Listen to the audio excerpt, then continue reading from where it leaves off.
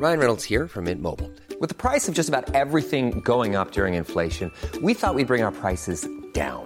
So to help us, we brought in a reverse auctioneer, which is apparently a thing. Mint Mobile Unlimited Premium Wireless. How to get 30, 30, bit to get 30, bit to get 20, 20, 20, bit to get 20, 20, bit to get 15, 15, 15, 15, just $15 a month? Sold! Give it a try at mintmobile.com/switch.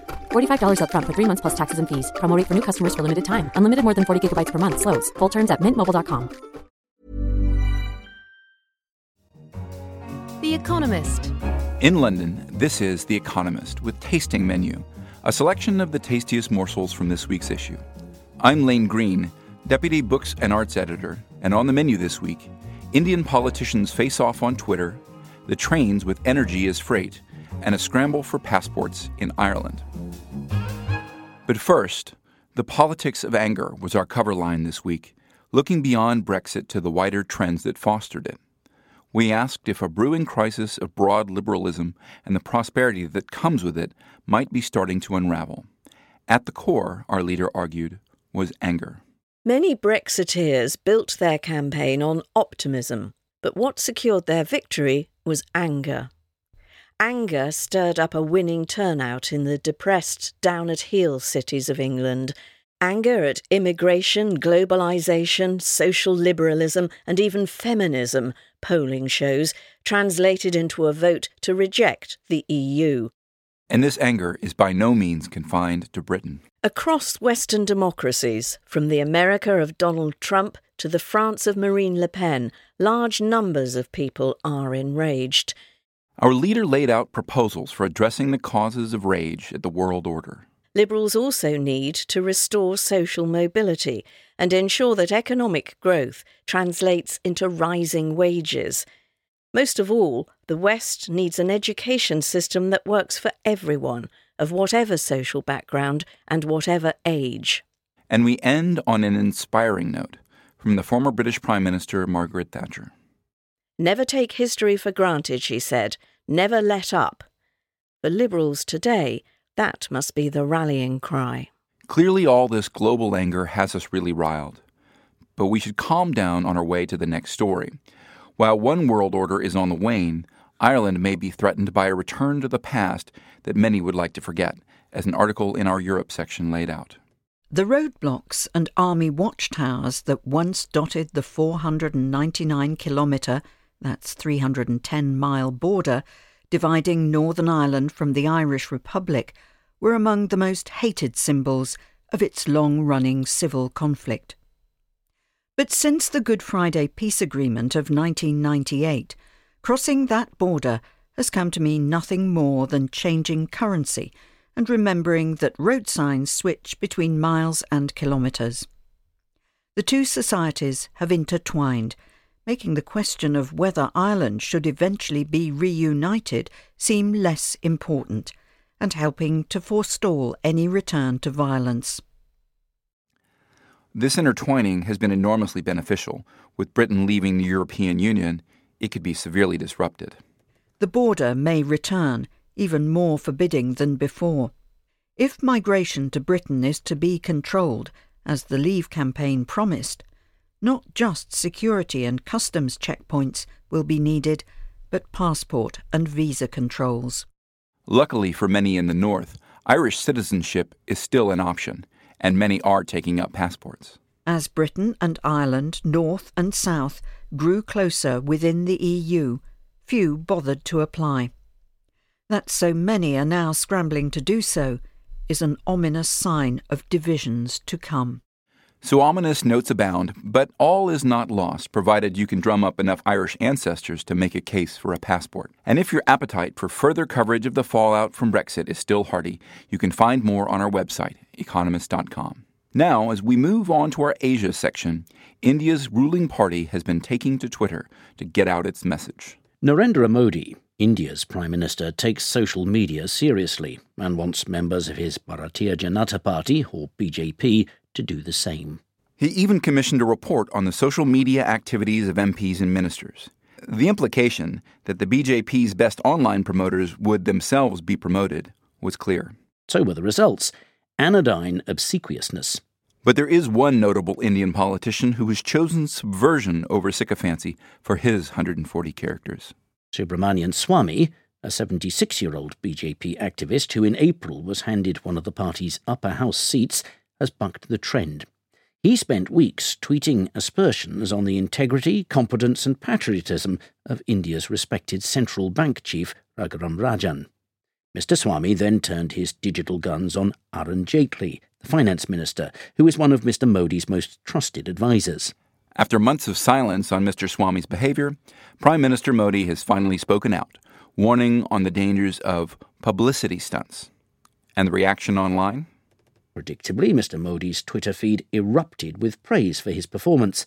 "Never seen such a brilliant interview by an Indian PM, so knowledgeable and aware of even minutest details," gushed one Siddhartha Verma. Mr. Swamy's response was uncharacteristically philosophical. "The world is in general equilibrium. A small change in one parameter affects changes in all variables." So Krishna advised. Wise words indeed, although Mr. Swamy should perhaps seek out a catchy hashtag to go with it, or perhaps an emoji of an advising Krishna. But while India's political elite trades barbs over Twitter, bigger problems are looming for big business in Europe, as our article argued that Europe's largest corporations are going from clout to rout. It feels indelicate to raise it at a time like this, but European business has a bigger problem on its plate than Britain's decision to leave the European Union. What? Unthinkable. After a decade of stagnation, the continent's firms have suffered an alarming decline in their global clout. Of the 50 most valuable firms in the world, only 7 are European, compared with 17 in 2006. Europe is fast falling behind, with China rising, but America now dominating the field when it comes to massive companies. A slide, in part, fueled by Europe's failure to capitalize on the technology boom. Europe has gone backwards in technology. It hasn't created any firms of the scale of Facebook or Google. And with fewer major companies, Europe is less likely to be at the forefront of innovation. Investment in research and development, or R&D, tends to be disproportionately done by multinational firms. Of the world's top 50 R&D spenders, only 13 are European, down from 19 in 2006, while 26 are American. So, our article argued, European companies should be allowed to undertake more mergers, which would be preferable to the worst-case scenario. That Europe's corporate weakness will eventually lead to a defensive protectionism, and the continent will close itself off from the outside world. Defensive protectionism and closing yourself off from the outside world? Now, where have I heard that before? Now, as we open ourselves up to the finance section, we're off to the end of Benelux, where there's big trouble in Little Luxembourg. June 29th was Judgment Day in a case that has changed the face of corporate tax planning. 3 men have been tried in Luxembourg for releasing secret documents relating to sweetheart tax deals between Luxembourg and multinationals. According to the defendants, their exposure of dodgy tax practices was in the public interest. According to Luxembourg, the deals were both legal and unremarkable. 2 out of the 3 were convicted, but it's not entirely a defeat for tax transparency. Nevertheless, firms acknowledge that enthusiastic tax avoidance is becoming harder to get away with. Cosy deals with the taxman are under more scrutiny. Convicted criminals, though 2 of them may now be, the LuxLeaks 3 deserve praise for their role in bringing that about.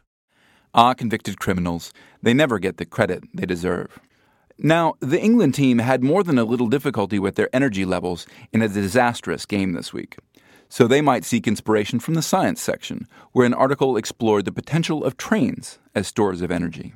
The easiest way to squirrel electricity away in times of plenty for use when it is scarce is to pump water uphill with it. And one firm wants to use trains to do it. The firm in question calls itself ARES, which stands for Advanced Rail Energy Storage. Like Sisyphus in Greek mythology, it would take rocks to the top of a hill. The rocks stand in for the water in a pumped storage system, and the motors that drive the train act like the electrical kit of a pumped storage turbine as generators when they run in reverse as the train rolls backwards downhill pulled by gravity. With a prototype tested and plans in place for a facility in Nevada, Ares has a valuable niche. At the moment, Ares' plan is simply to draw power from the grid when it is cheap and sell it back when it is expensive.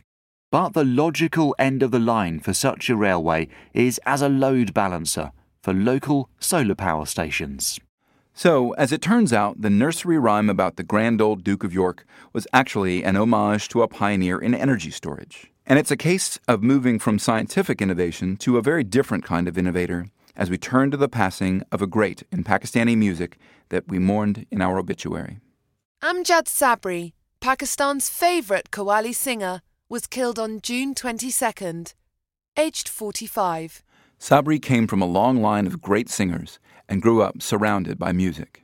The Sabri house in Karachi was full of the wheeze of portable harmoniums, the patter of drums, and the joyous, repetitive mantras of Qawwali, the songs of the millions of South Asian followers of the mystical Sufi strain of Islam. He quickly became known for his ebullient style. Indeed, his whole performance radiated calm, confidence, and joy.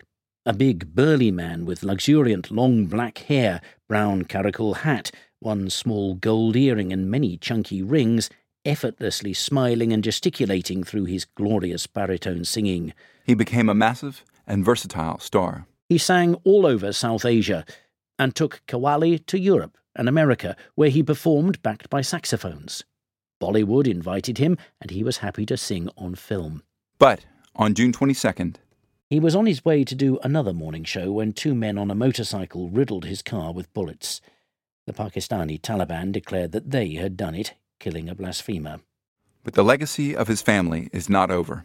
His 12-year-old son defiantly performed his Karam Mangtahan, I ask for kindness, Lord, in tribute to him. For the greatest message of Sufi Islam to the world is the unshakable primacy of music, peace, and love. Well, peace and love are always good notes to end on, musical or otherwise. So that was our tasting menu.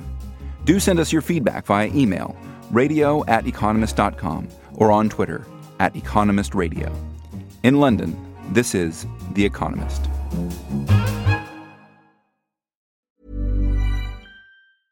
Selling a little or a lot?